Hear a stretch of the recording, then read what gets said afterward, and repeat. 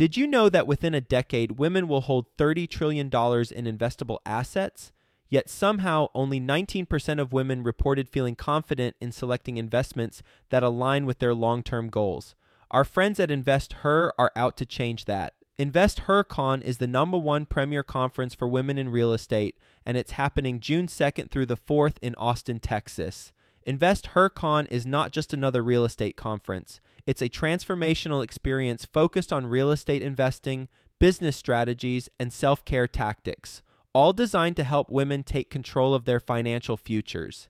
Gain the knowledge and skills you need to grow your portfolio and build a sustainable business, all while connecting with over 500 women who are playing at the same level. To learn more and to get your tickets, visit investhercon.com today and use the code 100BESTEVER to get $100 off your ticket.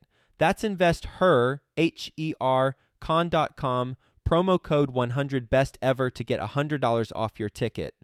Quick disclaimer, the views and opinions expressed in this podcast are provided for informational purposes only and should not be construed as an offer to buy or sell any securities or to make or consider any investment or course of action. For more information, go to bestevershow.com. The fundamentals have to be there, as well as it's good to have as secure financing or as, let's say, fixed type financing as you can get. But I think a lot of people are going through it. Welcome to the Best Ever Show, the world's longest running daily commercial real estate podcast. Our hosts interview commercial real estate experts every day to get you the best advice ever with none of the fluffy stuff. Best ever listeners, welcome to the Best Real Estate Investing Advice Ever Show. I'm your host, Joe Cornwell, and today I am joined with Mike Deaton. He's the founder of Flipping Dirt and Deaton Equity Partners.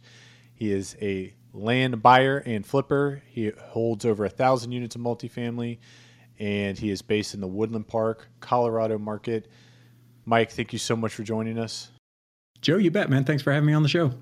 I understand you have been a previous guest, correct? Yes, sir. I don't remember exactly when, but sometime in the past. Awesome. Well, we will be sure to link to that previous episode. And tell me a little bit about how your business has changed since you were on the show and what you're focused on today. Yeah, you bet. So I think when I was on the show last, it was kind of heavy into the multifamily world. So we do a little bit of both. As you mentioned, we started flipping land in 2016.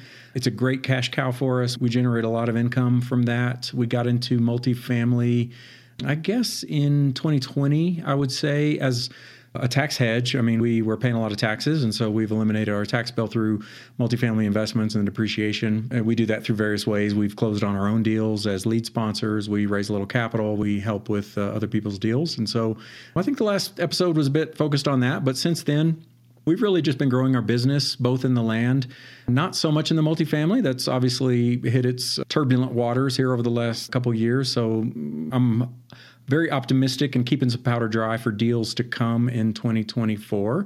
But yeah, land is still good. We launched a coaching business early in the year on the land side of our business. So we're teaching other people how to enjoy the fruits of flipping land and making great returns and doing all that. So that's a bit on the professional side. On the personal side, yeah, we're in the mountains of Colorado for about 2 years.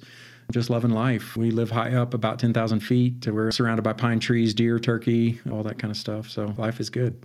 And I saw you're an ultra marathon runner. Is that correct? And what is that? Let's start with that. Ultra marathon's anything over a marathon distance. So typically they start at about 31, I think a 50K.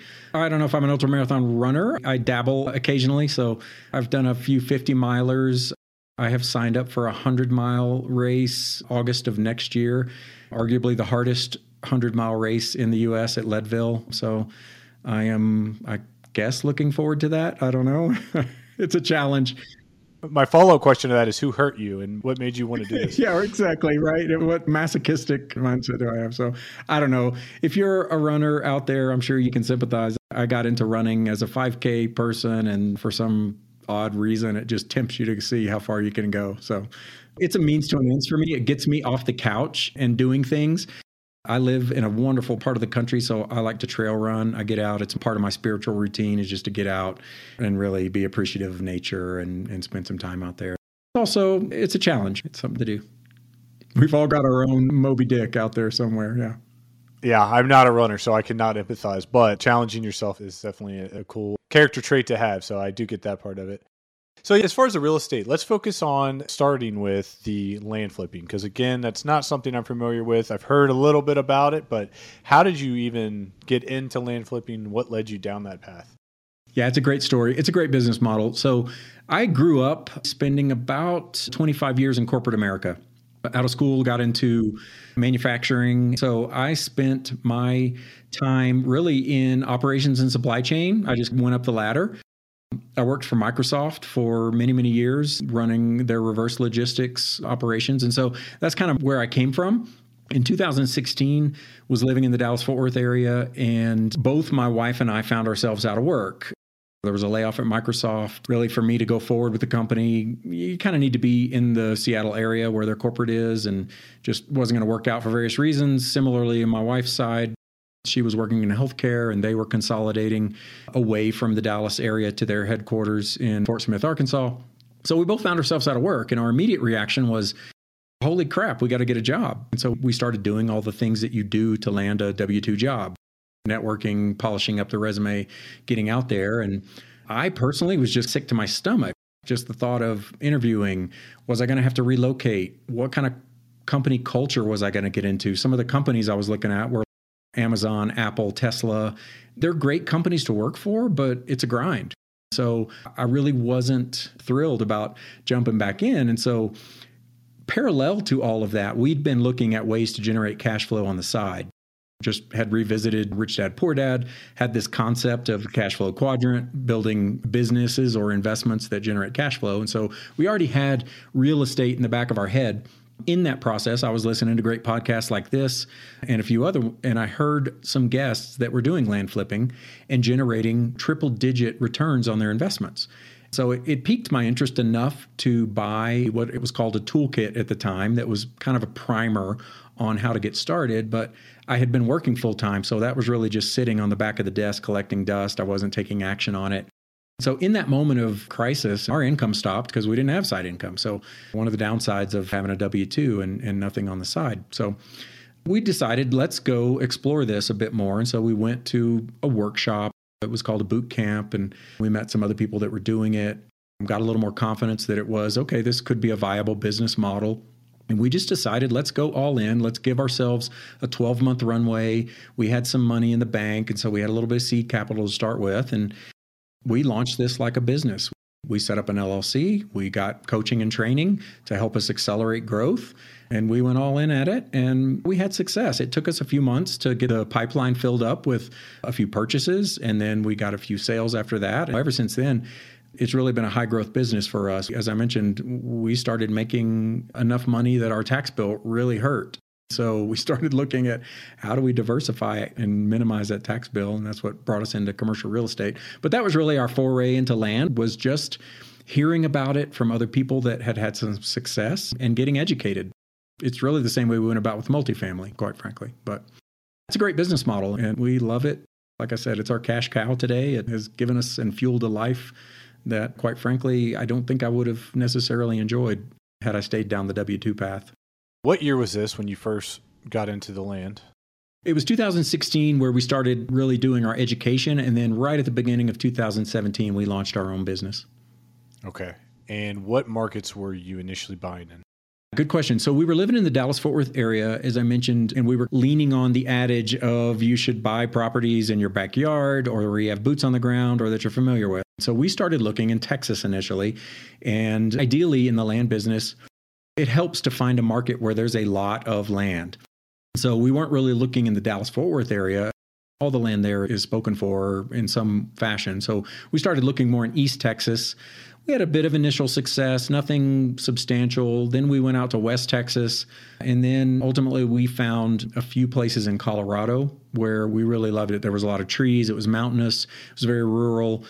We had success really in all of those markets, but we personally love the mountains and pine trees, and we were much more comfortable selling those types of properties because buyers can feel your energy coming through. And so, like I said, we started there in the Texas market, and now we're predominantly in Colorado, although we buy and sell properties all over the United States.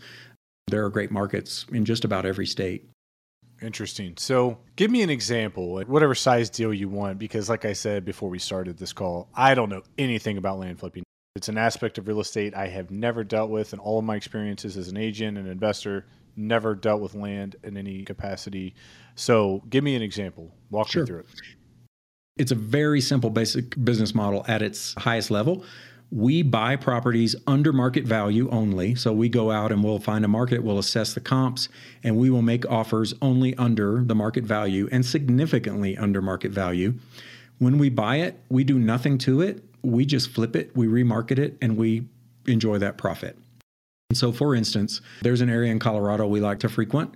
As I mentioned, it's mountainous. They're typically 5-acre lots that are platted out in this area. We can pick up those lots for anywhere between $2,500 and $5,000 per property. So, for instance, let's just say we buy a $2,500 piece of land. Well, we've made that offer based on the fact that we know we can sell it for $10,000 or $15,000 on the market.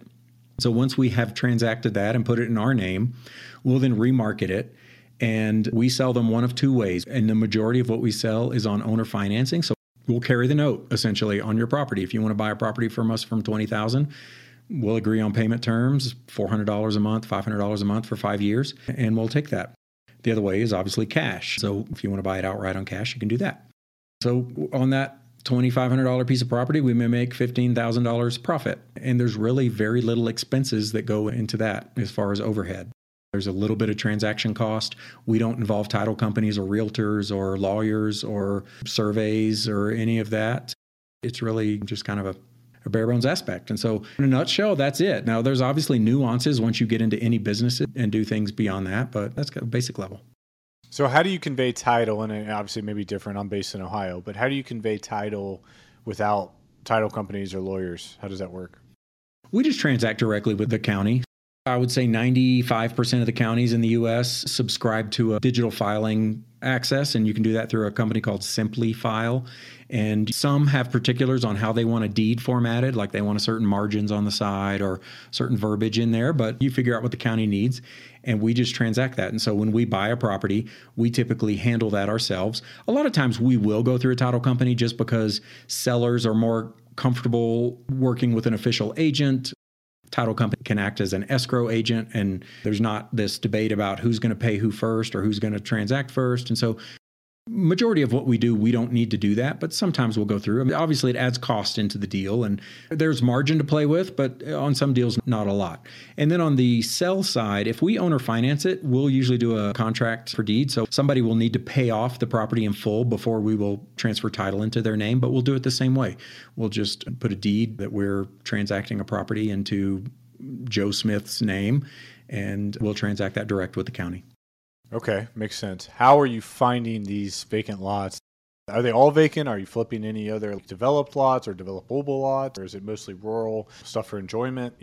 I guess there's two questions there. So how are you finding these, and what does your typical lot look like that you're selling? I would say almost exclusively do business on vacant properties. We've bought a few with structures on them, but it's by chance. We're typically going to either the county directly, or there are a bunch of list services. They're the same services that people use in the real estate world, data tree, those types of services. You can get list of owners, and you can sort that information by vacant land. The counties all categorize their properties based on commercial. Is it residential? Does it have a structure on it? They put a value on the structure. So there's ways to filter out where the vacant properties are. Sometimes we will filter that down to a particular size. Say we want between 1 and 10 acres. We do a lot of 50 to 100 acre properties as well. It really just depends on the market and the value of the property. But there's different ways to get a hold of that information as well as to filter it however you want to. But it's typically vacant land that we're pulling in. And what is the largest lot you've transacted? We've done a 150 acre property here in Colorado. It was actually two properties neighboring one another, but same owner. And so we transacted that, and it was a great property for a hunter, and we sold it to a hunter, and he goes out and enjoys it. 2024, we've got our eyes set on doing more of that, trying to step up into not necessarily larger acreage just in and of itself, but larger value properties. Just our margins will probably be a little thinner on a percentage basis, but the net profit will ideally be more than others. Yeah, as an agent, I can imagine if you're selling 100 $2,500 lots. That's a lot of work volume-wise. It's a lot of transacting. So like, what does a typical year look like? Obviously, I'm sure it varies, but like how many of these transactions are you doing and how much time per transaction is that taking you to move these? Exactly to your point. When we started out, we were a little all over the place. And throughout the process of just getting more familiar with the business, we zoned in because exactly to your point, like you can buy a property very inexpensively and you will sell it inexpensively, but the same amount of work goes into doing one at any price level. However, once you get farther up in value, buyers are a little less open to selling you their property for pennies on the dollar, right? Somebody who has a 1,000-acre ranch is going to hire a realtor to sell their property, most likely. They're not just going to grab some letter out of the mail and say, yeah, I'm going to sell my property to these people for a fraction of what it's worth. So there's really kind of a sweet spot in there, and it's this $10,000 to $50,000 value retail that we get a higher percentage of responses back on our mailers. But at the same time, you can buy a 1,000-acre ranch and you don't need to make a whole lot of percentage margin on it to make $100,000 off of it or something like that. And so a typical year for us is we're transacting 5 and 10 properties a month. The amount of work that goes into it, at this point for us, we have a lot of virtual assistants. We have team members that will scrub lists, send out mailers, get responses in. And so we've set up our business in a way that we dabble in it. We set the stage. We will direct the team a little bit more about this looks like a good market. Maybe we're not going to try here. Let's try a certain number of solicitations in this market. And so we have a few other things going on right now. So our team does a lot of it. But per transaction on a piece of property, I would say it doesn't need to take more than a few hours really of work because you're sending out mailers in a mass, 1,000 mailers at a time to solicit potential sellers. Then, okay, you have a few conversations with people. The transaction itself, it doesn't take very long at all to customize a deed off a template, file it with the county. There may be some notarization that has to take place, and that may take a bit of time. Where things can get a bit time consuming is with marketing and sales. It just depends. If you have a lot of tire kickers, if you're having a lot of conversations, okay, there can be some time there. But even that is inconsequential, I would say. It's not that deep of a time commitment. We know people that do this an hour or two a week on the side. They just want some side hustle income. And then there's other people that do it full time that are working personally on their business. And then there's another handful of people that set this up like a business and they have a team and they're running it like a business. We'll get back to the show, but first, some sponsors I'm confident you'll find value in learning more about. Deciding how to invest your capital is more challenging than ever. That's why it's never been more important to partner with a company with a solid track record and that has thrived through various economic cycles. Companies like BAM Capital. BAM Capital is a trusted multifamily syndicator that has delivered a historical average of over 35% IRR with an average hold period of 3.5 years. BAM Capital has never missed a preferred payment, never lost an LP's investment, and never called capital past the subscription amount. BAM Capital is currently raising capital for a fund designed for accredited investors, targeting a 15 to 20% IRR and a 2 to 2.5x equity multiple to its investors over a 3 to 5 year hold period.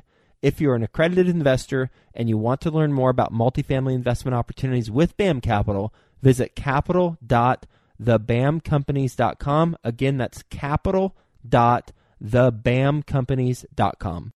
How often on these properties you're putting under contract do you physically go out, walk them, look at them, anything like that, physically inspect them? Good question. So the short answer is theoretically, you don't have to do it at all. Our early days, we moved to Colorado in 2017, and we were buying and selling in a couple of areas that were maybe a 4-hour drive from where we lived, maybe less than that, 3 or 4 hours. And if we had a handful of properties in our inventory, we would take a day trip and go out, walk the properties, take some photos. I got a drone, so I will go take some drone videos and flyovers of the properties. And we just kind of make a day out of it. And it was really just more getting out and having fun than it was a need to go out and explore the properties. There are other ways to skin that cat. A lot of people don't even get pictures of the actual property or anything like that. It's good to ask if you're buying a piece of property from someone, if what they're presenting to you are the actual photos of the property or if they're a representative of the area or things like that. I know a lot of people that will put up other people's pictures when they're representing their property. But there are people on Upwork, Fiverr, Craigslist. You can find people in those markets, a lot of places, that will go out and take pictures for 50 or $100. You can go out and get some actual photos of the property. We've done that before when we've bought properties in Nevada, Arizona, New Mexico, places where it's just not realistic for us to get to, but we want to actually have some eyes on the property. We typically don't do it anymore when we're buying a property. We can use the tools online good enough. One of our lessons learned is when we first started out the business, we were very picky about our properties. We were looking cosmetically. Is it an attractive property? Are people going to like it? But it doesn't matter. Looking back, that's the one lesson we take away is we should have bought every property we could have got our hands on, because you can sell that property and you can make a hefty profit. So today we look at things like, is it landlocked? That's a big thing. Some people will try to sell you a property, and that's why they want to offload it, because it's difficult to get to or you can't get to it. There are a few other things that may throw you off if there's a trash dump next to your property or something like that. But quite honestly, there's somebody that wants that property too. So more and more on the buy side, we don't really do too much other than an online look. And we really check the chain of title that we're looking for. Is it a clean property in terms of, does it not have any liens or things like that?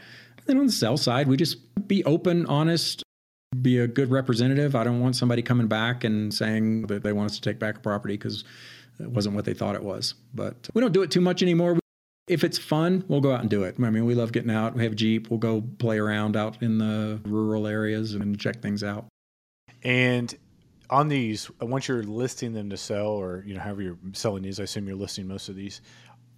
How long are these taken to close typically? So let's say from close to close, buy to sell. What is your average hold time on these?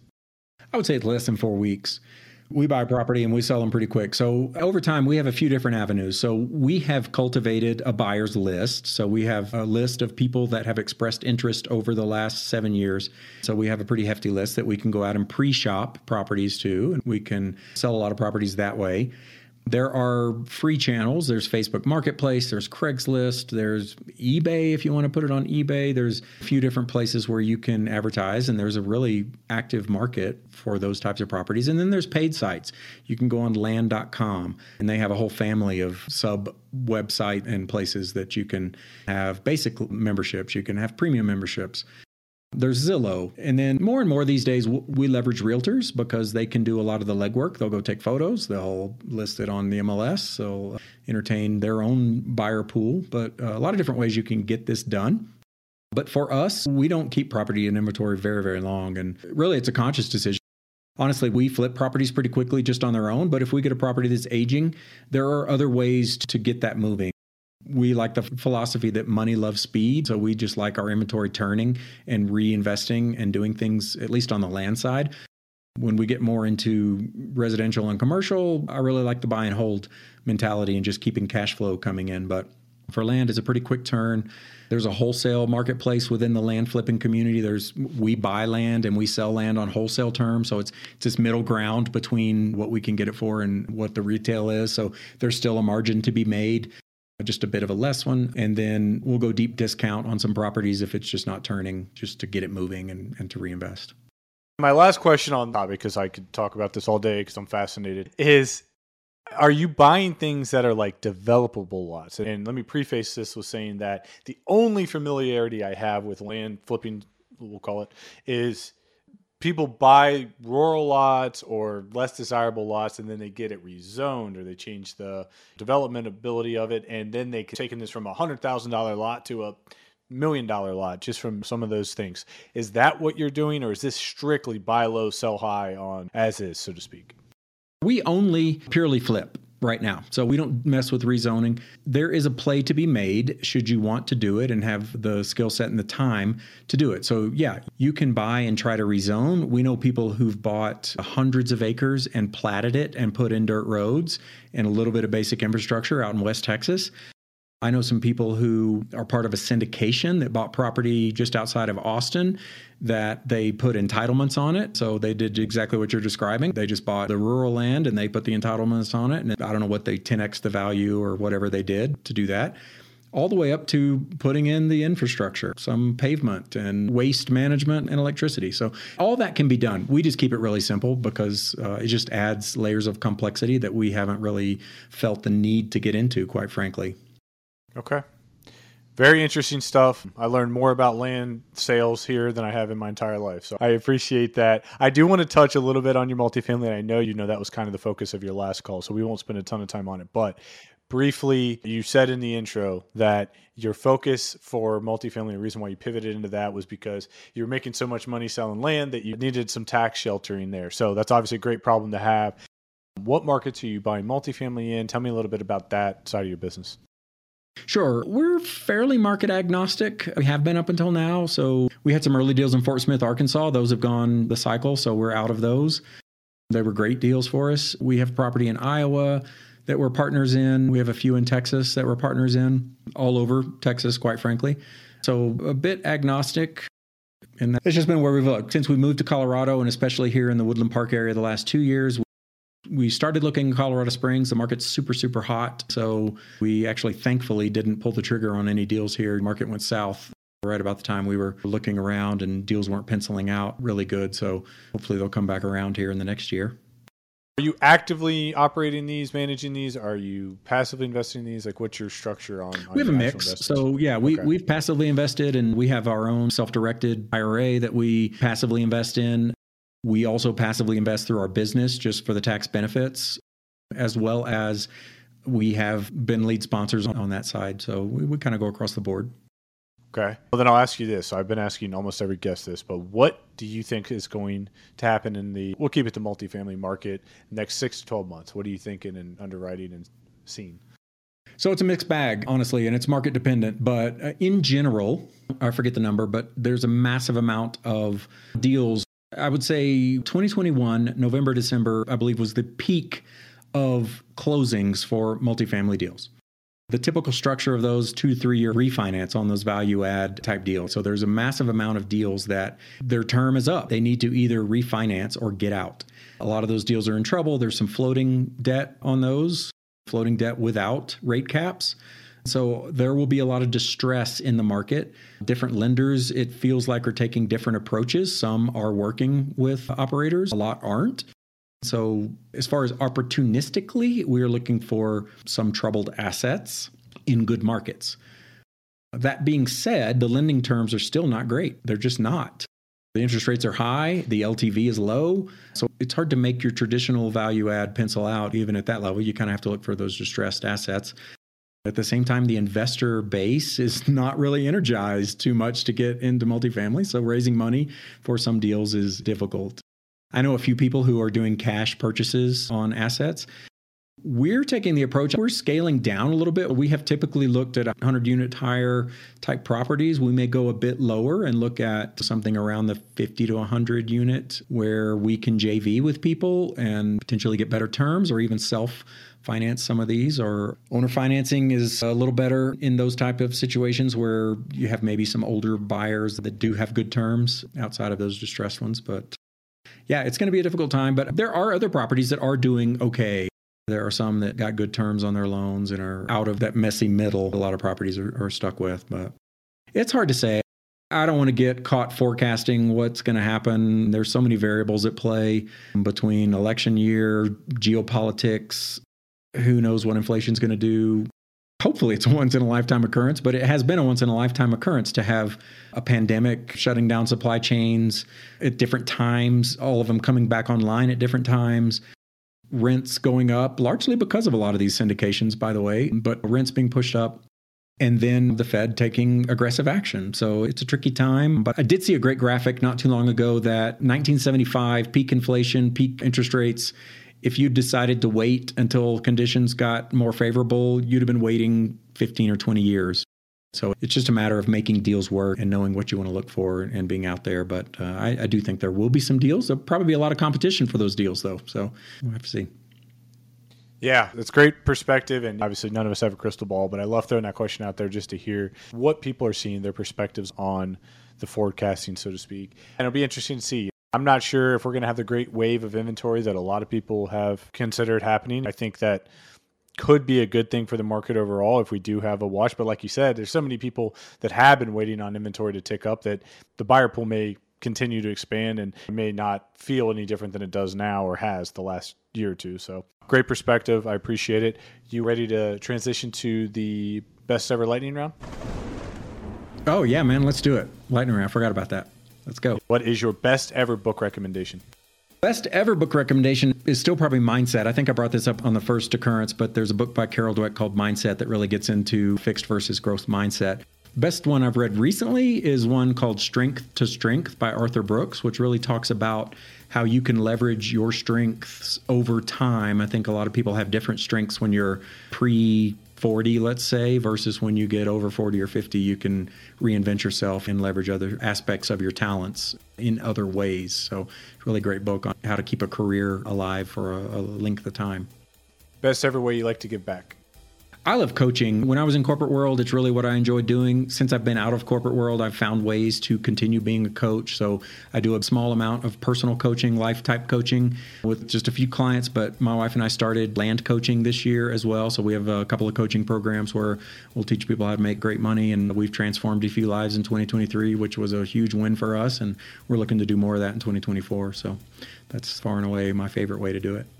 I'll say I may be your next student. I'm very intrigued by this whole land flipping thing. Yeah, so bring it on. You may hear from me. And give me a mistake in an investment deal and the lesson you learned from it.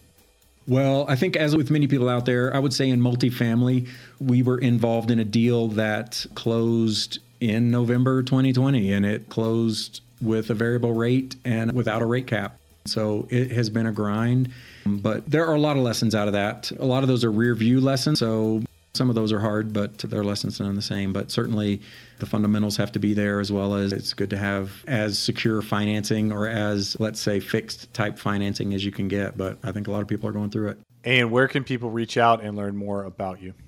The best ways for me, I'm active on LinkedIn. You can find me, I think it's Michael B. Deaton is my handle, but you can find me there. Also, if you go to flippingdirt.us, that's with our land program, and there's some contact points there to find out. In fact, I think by the time this airs, we'll have a flippingdirt.us/freedom, which will put all of our landing page type information, little information about the programs, contact information, things like that. Awesome. We'll be sure to link to those in the show notes as well as your previous episode. Mike, thank you so much for joining us. And listeners, if you got value from hearing Mike's story and learn about land flipping like I know I did, then please leave us a 5-star review on the app of your choice. Make sure you're following us on social media, and hope you all have a best ever day. Mike, thank you again. Joe, thank you. Hi, best ever listeners. Joe Fairless here again. And one last thing before you go, would you like to receive a short weekly email with proven tips from experienced investors, free tools and resources, and a roundup of the week's most relevant news and best ever content? Well, if so, join the community of nearly 15,000 commercial real estate passive and active investors who receive the best ever newsletter. Just go to bestevercre.com/access and you'll get the very next one. I hope you enjoyed this episode. And as always, thank you for listening and have a best ever day.